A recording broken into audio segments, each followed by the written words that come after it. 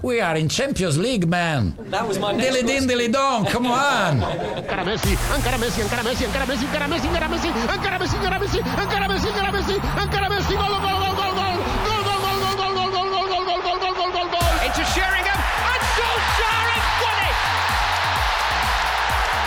I will love it if we beat them. Love it. This is the Modern Soccer Coach Podcast with Gary Curneen. Aguero!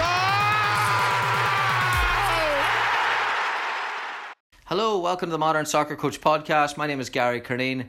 Joining me for this episode is John Wall. John is a Swedish coach and analyst and is currently CEO of Game Insight Soccer. He has just released a new book alongside Hans Backe called Rotations and Interchanges, inspired by Marcelo Bielsa.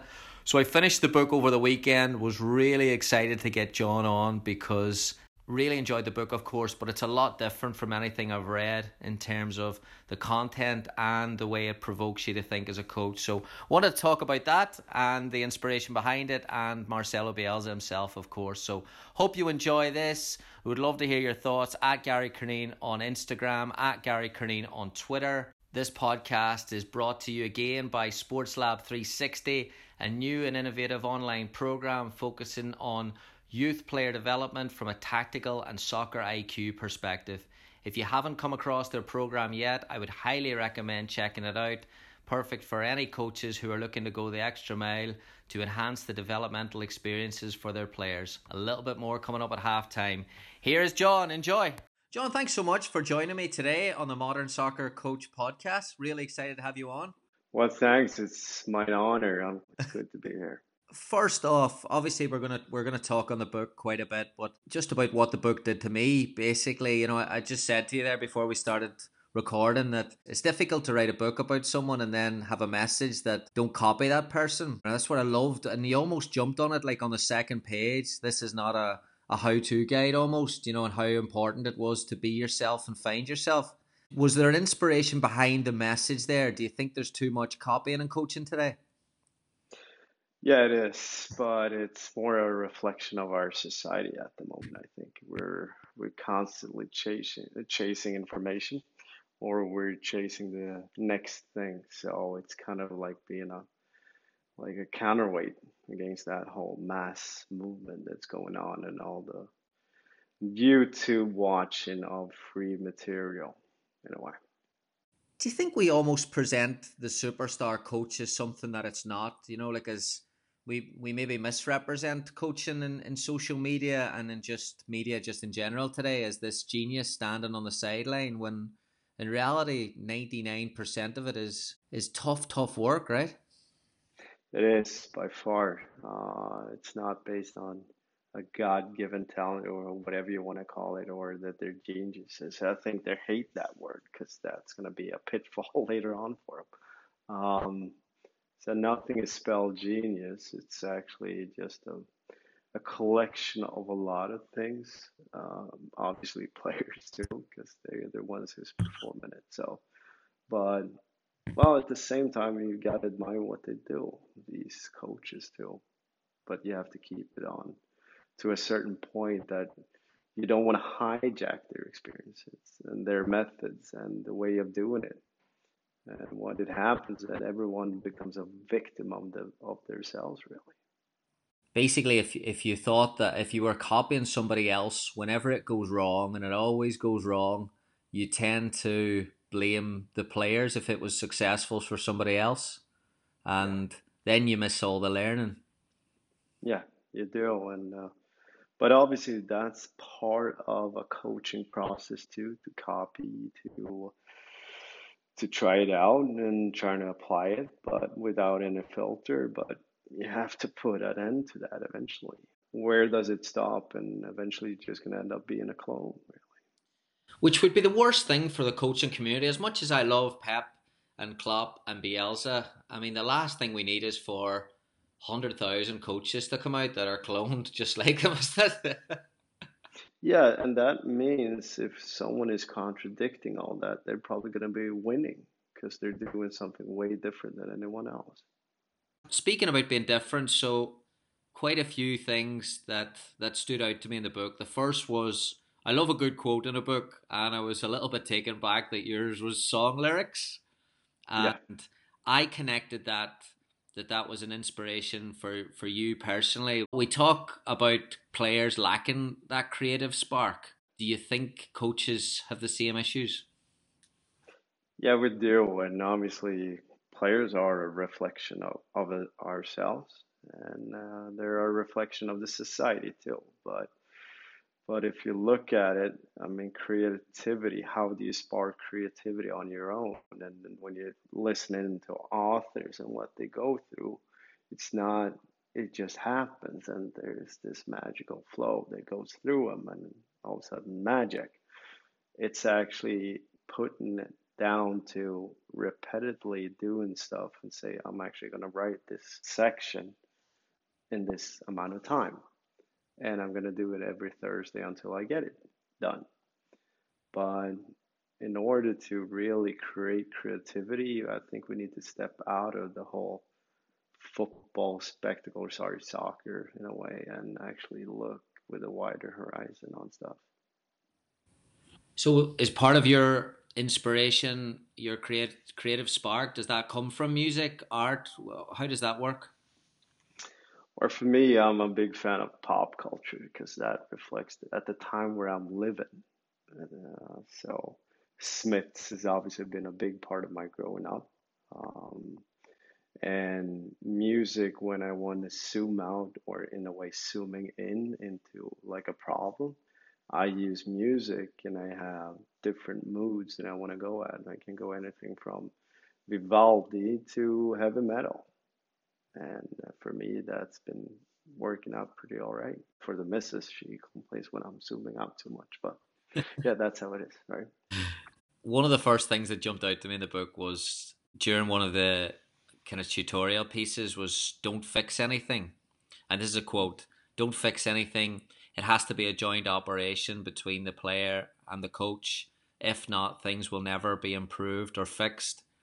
And that really jumped. I took a screenshot of it and started sending to a couple of people when we started discussing it. And I wanted to chat to you about it.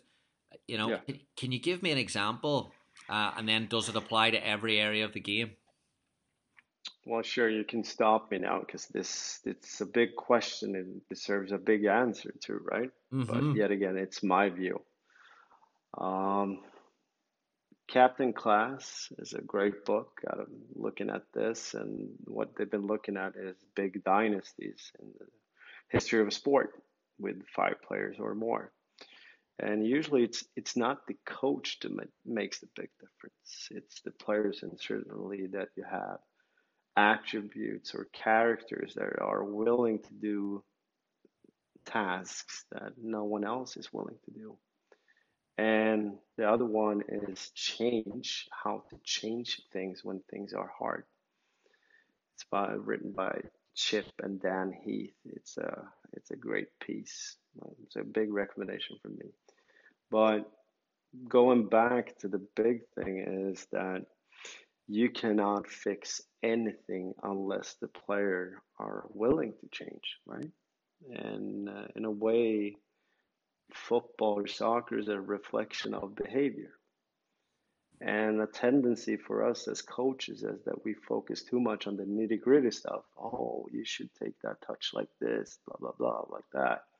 Yet again, that's my view, and I'm part of that problem too. But what you do need to have is more of a common ground with the player, because everything is a process.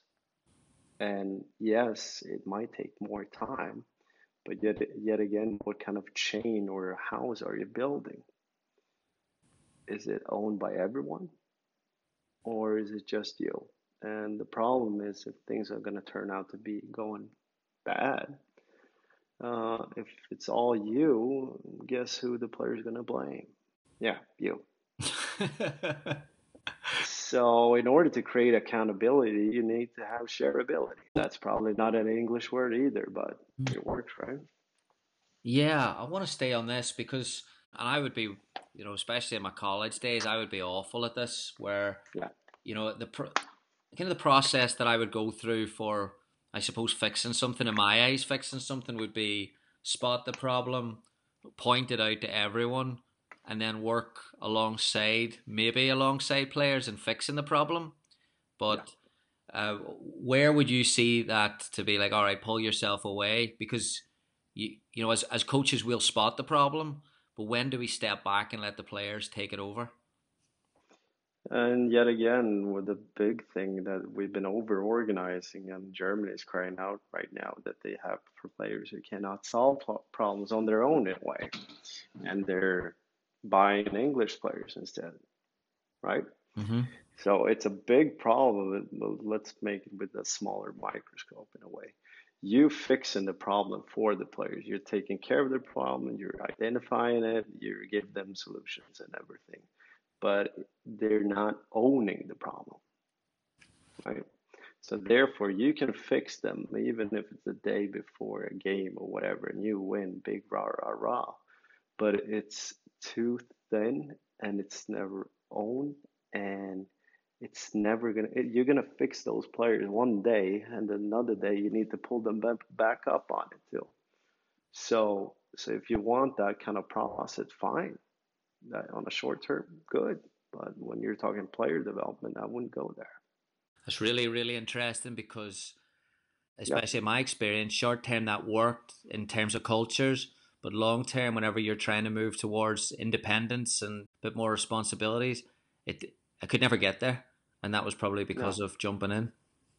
And therefore, you start to dwell on yourself when you come up. My God, they cannot solve anything. Blah blah blah. These players. Well, flip on it, and you see you're part of the problem. So to take your time on this might actually be the bigger thing. So instead of chasing like 10 or 12 things to fix, make 3 things more solid.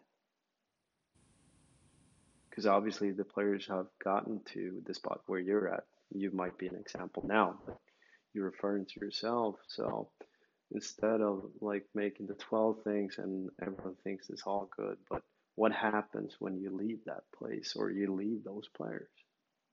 Because that comes into, there's a lot about the book, there's a lot of independence the players are given to make decisions and have movement, and we're going to talk a little bit about that later. But yeah, I suppose what I'm getting from you there is that, you know, we talk a lot over in the US about culture, and where I see us struggling is that we don't link the soccer to the off the field piece. But maybe it's something we should look a little bit closer at. Well, I mean, there's good examples in this world, and obviously the All Blacks are great at it. They've been slimming it down instead of creating another department. So how can you make it more accountable for everyone? Because what I love is players that, even if it's like 5 or 10%, that I actually taught them or that they learned from me, I'll be glad. But then they're going to remember me from that. And it's probably something they can carry with them the rest of their life too. I love this here piece as well. Review yourself after every session. Don't beat yourself up, but ask more from yourself. Again, just really well put, basically, because sometimes we go back and we're disappointed with the session, but yeah, don't beat yourself up about it. But at the same time, yeah, have those standards. How would you advise coaches to assess their own performance and maybe change a few things to improve?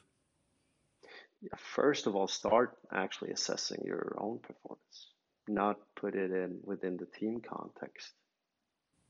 Result won or lost, that might be trying to separate yourself from it, but later on link yourself to it. And beat myself up, that's something I've been doing myself, obviously, and it's not been putting me in a better spot for the next day. The good thing about soccer or football, was the rest of the world like to call it, is that there's always the next day. But you need to actually create like a standard of performance. What's the minimum level that I'm actually always going to perform on, and aspire higher than that. And actually trying to write things down, that's been helping me a lot. And just instead of thinking it, then think that I remember from the other day. actually write it down, reflections, and trying to actually find where you can give yourself credit. So even if a game is lost, you might see that the performance actually was great. So it's the same kind of thing. It's that kind of balance, really. Is that why in the book you urge coaches to think statistically and link that to their play? I mean, it's football is on a tendency. I mean, the 21st Club, they talk about that 65% of the time the better team wins. So therefore, it means like 36% of the time the worst side is going to win. So it's a slump-based sport based on occurrences that might happen, but the performance might be good. So in order to aid the coaches to have a bigger artillery at their disposal, trying to think a little bit more logical and statistically might help them over time. Another one that jumped out at me, and this is a quote: "An organization is just a foundation, organization is just a foundation, and should never limit you as a coach and your players' creativity to create a new space." And again, jumped out at me because struggle that I've often encountered is that balance between structure and freedom. Maybe trust thrown in there as well, perhaps, but especially defensive-minded coaches, which I have definitely been. What tips or advice would you have for coaches in finding that balance, or even just allowing more freedom? Let's just say that there's an English saying about killing your darlings away. And stand-up comedian at times get roasted, right? Mm-hmm. How often does a coach get roasted by his colleagues? I think that would be a pretty good way to actually get out of your head. And therefore, we have a tendency to get stuck in our organization as a starting point. Football is, sorry about every American listening to this, but yeah, that we start with organization instead of saying, okay, football, if you can say yes or no here, Gary, but football is collaboration. I would agree, yes. Yeah, and interactions. Okay. Yes. That precedes interaction or organization. Because if you're a kid starting out to play, you learn how to play with your mate, right? Mm-hmm. Before there's any coach or anything doing anything for you. And they realize when they're doing things in game, how to behave in a way. What, hey, I can actually take the ball to the left and score. Oh, well, I'm going to continue to do that. An organization is next. And before actually organization, sorry about me saying that, that's objective principles comes first. So that would be, there is a best pass. I would claim there is a best pass in the game of football. The one that goes through everyone and the striker or anyone can just flick it in and there's a goal. That's the best pass. And next would be organization. And then you're coming to game plan or strategy in a way. But your organization, that's going to create, or you need to go back, what kind of set does that bring to how we collaborate and how we interact? And that's going to affect the way that the objective principles too, by our choice of organization. So it's a circle, and it's a vicious circle if you cannot see it from above or be in it and realize that everything is intertwined. Would the mistake then be for coaches to almost rely too much on organization and trick players? Yeah. Either you're better or you say like, okay, we have this organization and it's going to cover everything. No, it's not.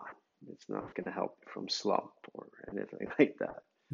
But it just creates mere foundation, as I'm saying here, and we've just been looking at attacking. But what you can think of and reflection to yourself is, am I actually helping the players to solve the problems out there, or am I actually limiting their ways too? solve problems out there. Yeah, well, we're talking here 2 days after Messi has chipped the goalkeeper in a low block, and that's not what no coach in the world would find that a solution. And No, and he's a paradigm shifter in itself. Maradona did it before. Oh, you should have big players, blah blah blah. Players only have a peak for a certain amount of years, blah blah blah. But Messi, he just don't give a shit and just moves on. yeah, nice to move in this direction, because you know a lot of people, I think, the rotations and interchanges. So obviously, it's difficult to get there. So coaches will blame or identify players' technical ability as limitations to do that. But I wanted to think a bit more about how teams that I would watch or have coached struggle with that. And I would say the speed or nature of the game sometimes, because you need that period of patience in possession to get players from A to B. But what do you think teams struggle with the most? Do you think it's the technical ability, or is it the lack of patience? Well, I think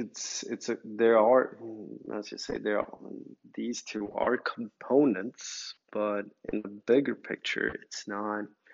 It's about almost referring back to the 70s, where Rinus Mitchell stated that the average game situation is 40 meters depth and 20 meters wide. And instead of counting in everything at the same time, if you, Gary, just pass the ball sideways to me, and all of a sudden we got a new situation. So instead of making it like an 11 against 11 kind of thing, make it smaller and look at a typical situation that you're facing. Therefore, on the ball, you need to realize that, okay, we need to solve this, and rotation and interchanges are more means. It's not the end. And you need to beat your opponent in order to actually score a goal. So, and you're gonna do that either by a numbers of game situations, or it might be just one or two. But either way, you're gonna get into certain situations that are pretty similar based on the kind of players that you have, the level and everything like that. So it's actually on a coach problem as a starting point. And after that, it's a player's problem. So how we're actually designing the exercise, or how we are, I suppose, presenting the game to our players, that's the problem? In a way, and how you build up onto that, and in what way you can be, as Bielsa is, and we've been neglecting a few parts of putting that into, because he starts out with 3 players, 1 ball carrier, and the 2 players making the actual movement actions to rotate. So they get like a reference on how to moving forward. So didactically, he's probably the most maliciously efficient or detail-orientated coach out there. But it might be actually allowing the players, referring back to actually allow the players to reflect and put in their input in order to solve a certain game situation. Just a short break to remind anyone listening to set aside a few minutes of your day to check out Sports Lab 360, a new online program focused on player development from a game understanding and soccer IQ perspective. The program is the first of its kind, empowering you as a coach to control the tactical development of your players outside of time spent on the field. Use the platform to assign soccer homework to your players, selecting modules that coincide with the tactical focus of training. Players will work through the module that you assign, seeing game film examples, engaging with animated, interactive lessons, and taking a quiz at the end to check for understanding. This helps you to identify potential areas of development on a team or player basis while optimizing the limited time you have on the field with your players. Check out Sports Lab 360. Delighted to team up with them for these podcasts. Back to John. Jed Davis was tweeting about it today and unopposed, and a lot of stuff in the book is unopposed. Is that Is that the value of unopposed, that it gives you just the picture to reflect on, and then maybe that's just the starting point? It might be a starting point, but at times I think right now there's a big, massive movement towards the functional, and the game is a starting point. I like that fact, but how do you dissect it and actually create a framework for your players? I think we need to aid them a lot more, and that might be movements and motorical skills in a way. Is that because space is becoming more and more rare, and it's becoming more at a premium now against, as teams, as the game progresses, teams are just defensively eating up more and more space, so it's just finding ways to create that in possession? Yeah, it is. And but if you get 1 or 2 yards or even 3 yards in soccer, that's great. And in order to create some kind of chaos or disorganize the opponent. But you need to be aware of where to punch them and hit them. So it's kind of a way that philosophically you're always playing against someone or something. And that's not, it might be higher up the pitch or it might be lower down the pitch in your earlier build up. You're always playing against something. And it's not the ball that moves. You want to move the opponent. I find this really interesting. You talked about the battle of the rhythm at the beginning of games with Bielsa. How does he approach this and how does he win this? Because a lot of coaches will say, well, hey, first 20 minutes, win the physical battle and go from there. But, what's the differences between Bielsa? Well, I said it before back in the day, it's playing, basically it's playing soccer on amphetamine. But that's kind of interesting in a way. But he overwhelms the opponent. That's my take on it. But besides that, he manages to find passages that leads on. Well, a good way to start a game is actually start getting more goal scoring chances than the opponent. And the reoccurring fact that he's overwhelming the opponents, and really on my mind all the time is the Bilbao against United away, where they actually overwhelmed them, and they were lucky enough to just get 1-2. So that's a reoccurring thing for them. By saying let's start quickly, you might just be talking physically, right? But what's your suggestion there is the number one, play at a tempo that makes the other team uncomfortable, and two, go out and create and try to score early. So act tactically a little bit more adventurous. And he has a calculated risk, and he wants to play with a risk. And other coaches might be cagey, like the first 10, 15. Keep a clean sheet, make sure that we get ourselves into the game and move on from that. Oh, like that's my youth soccer. I can still hear it. Like I still keep it tight for the first 15 minutes. Like what? Yeah. And where does that lead you? Where does that lead you? Not very far. Yeah, and are you supposed to switch mood just after that? Instead of like, okay, I want to dictate this game and I want to dominate the opponent. How do we do it? So there's really the basic two questions. How do I do it to win this game, or how do I avoid to lose this game? Staying on that fear aspect almost for coaches, or risk.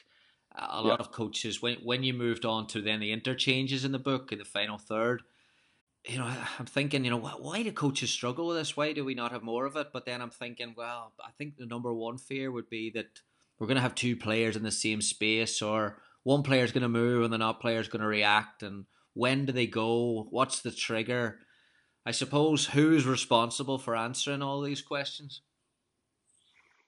Well, first of all, I think it's with the grand respect of the age level and everything that coaches are working at the moment. But I've been looking at games where Bielsa's teams had 7 players in a really small space. So therefore, take the fair thing out of it. And if you lose that game, okay, take that away. But you have to start on the bigger picture, right? And if there's two players in one tight area, that might actually give you an advantage somewhere else, right?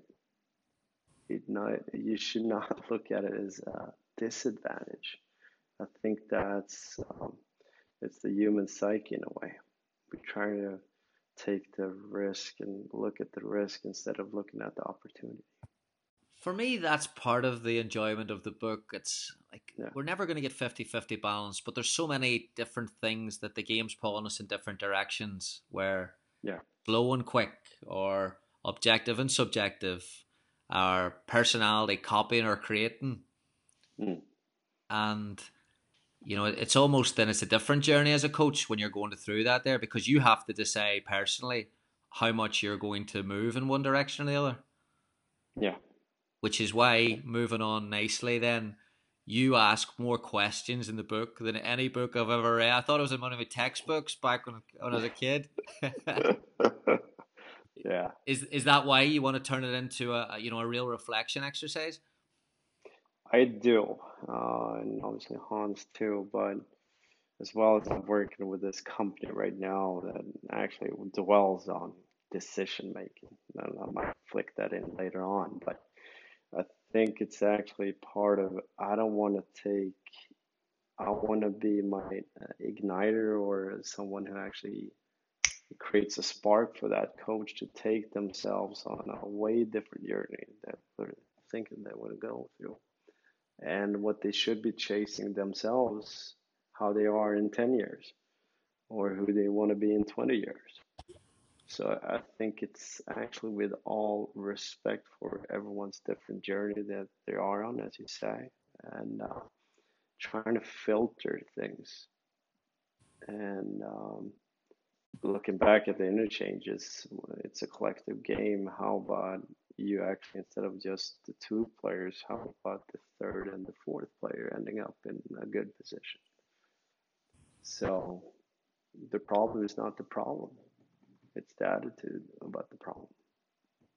I posted a thing yesterday on the Modern Soccer Coach about Pep and Linders. He talked about combining passion and structure, and the character of the team mirroring the character of the coach. And so for Bielsa, I see this fantastic structure, and there is quite that balance between freedom and risk and structure, creativity, all that good stuff. But his personality, John, is remarkable, and if that's a lot of stuff that I've read about him, is this eccentric figure.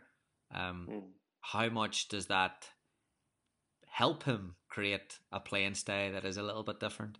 You have to be different to make a difference. Of course you have to. Obviously, there's so many things about this. I know at one point, all prior to DVDs or digital media, he had like 50,000 match tapes at his home, historical games, and he had been going through them. So therefore, he has a way of looking at, there's only, 34 types of passes and all those things, but he has taken the coaching to such a higher level than everyone gone before, and done it on a more systematic way. And obviously the Menotti Bilardo thing has always been like overcasting the whole thing. For him, they're basically one is more def and one is more off, just to give people a more light version. And he obviously tried to blend those two schools, really. And obviously he's an inspiration, more of an enigma in a way. Do you think, and they're just guessing here, but how would he do against or coaching the big players? Do you have any insight on that or any opinion on it? I think there's a big thing that I think he admitted at one point. I know there's not a lot of interviews with the guy, but I think if you look at a bigger team, well, he had it. If you're looking at Argentina at that point where he was the head coach in Argentina, he had, if I'm throwing Batistuta in there, and you got Crespo. At that point, the most dominant strikers besides Ronaldo probably. And he couldn't ended up playing both of them at the same time, really. And he had a difficulty in order to allow the individual set or individuals to actually make the system a little bit different. Consistently, he's been teaching younger or less known players to a way higher level than people expected, especially Chile. So I think the pedigree of him is more taking players and developing them and developing teams and clubs in a way to be beyond what they expected. It's more about a legacy than the trophies in a way. Yeah, because I wonder why, the lifespan of a coach in England at the Premier League is quite short, but because he's so good, why would you not just say I'll triple your money or give you a blank check? If you're one of the top 10 teams in the Premier League, you could probably do that financially for him at Leeds. Yeah, but I don't think he's not interested in money per se in that way. It has to be a challenge where he can create a legacy in a way. And of course they could do that, but I think a lot of these clubs are biased, and he might open a pathway for South American coaches a lot more in England at this point. And it's almost like looking at MLS from a distant point. Everyone is going South American at the time. So therefore, it's always everyone is chasing the T-shirt of the week. And are they willing to actually pay the price with someone like Marcelo Bielsa and actually remount the whole structure that they're sitting on? And in a way, they might be a little bit protective about their jobs too. Yeah, he would be difficult on a day-to-day for someone who wanted the status quo, wouldn't he? Yeah. And the status quo, that leads to regression eventually. The last two questions for you. Again, I'm just picking little things without telling everyone about. I'm going to urge everyone to buy the book, but without giving them every line in it. Another thing that came out to me was the last line: "Don't become a fundamentalist." Yeah. What can you talk about that? Well, it's kind of a reflection of our society. Once again, I'm bringing that in, but in a way, in all these coaching that goes through courses that says that you need to be functional, you need to think objective, and you need to do this. It's all good in a way, but don't point yourself to where you actually put yourself in the corner where actually you don't give yourself any room for any decisions on your own. And it's always this populism, the new black, the T-shirt of the week. And for me, it's kind of a standpoint of, I'm not a fundamentalist. I want to embrace people. And I know less, but I want to learn more. And it's kind of me sharing out just in a short sentence that you should never get yourself into the point where you don't have any choices. You should always have choices. And looking at a picture out for me, I would rather choose an organization that has integrity, values, and are more aligned with what I stand for than suffer in a high-profile gig. So not working with fundamentalists and not being a fundamentalist on my own, really. I love that. And then I think this is going alongside that there then is your last line of the acknowledgements. You said we realise we've been wasting a lot of, you're talking about the players here, last but not least. Players. We realise we've been wasting a lot of your time. We're grateful to say the least. And again, made me chuckle, made me think, is that a characteristic of your coaching, that you're willing to do different things and take your players to different places?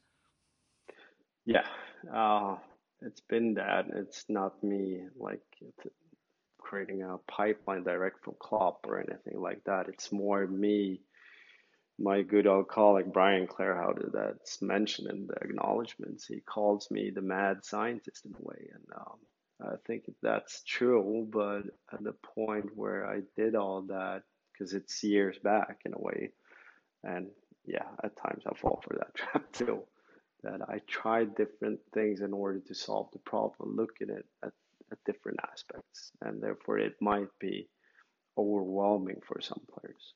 And that's me saying I'm a little bit sorry about that. And then just kind of putting it all then together, it's study Bielsa and learn from him, but then, find yourself and find what works and be authentic. Yeah. And have integrity, for God's sake.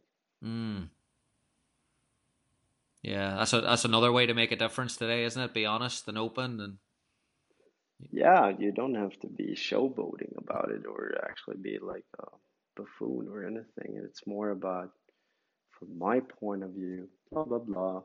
Yeah, you can do it in a different way. So it's be authentic. That's a great way to put it. I love it. John, I'm going to tell everyone to buy the book for sure. It's one of the most enjoyable books I've read, and congrats on putting it all together. And I hope everyone picks it up and learns as much as I did. So thank you for putting it out there. And just a small note, I hope everyone enjoys the QR codes too. That might be a thing or two for everyone. Awesome. John, thank you so much. Thank you, Gary. Thanks so much to John for his time and his insight there. I hope you enjoyed it as much as I did. I loved the book, obviously, as you could tell, and I could chat to John all day there about his views on the game and philosophies and all that good stuff. A big takeaway for me was towards the end there where he said, I want to be the igniter or the spark that takes the coach on a way different journey. And I just thought that's so powerful, not just because that's what inspires him, but also of, he wants people to think differently. He wants people to, even though he's using Marcelo Bielsa as an inspiration towards himself, he's not telling you to be Marcelo Bielsa. And in an age where we have so much access to education and so much access to information, it's very, very important that we don't follow other people and that we don't go down a road of trying to be someone that's not us, because in order for you to be a successful coach, just basic stuff, you need buy-in from your players, and your players aren't going to buy into you if you're not being yourself or you don't know who you are. So as much as player development and coach development is about studying the game and studying players, a lot of it should be about studying ourselves as well. And that brings me back to the book and the amount of questions in it that makes you just reflect. Some of them are tactical,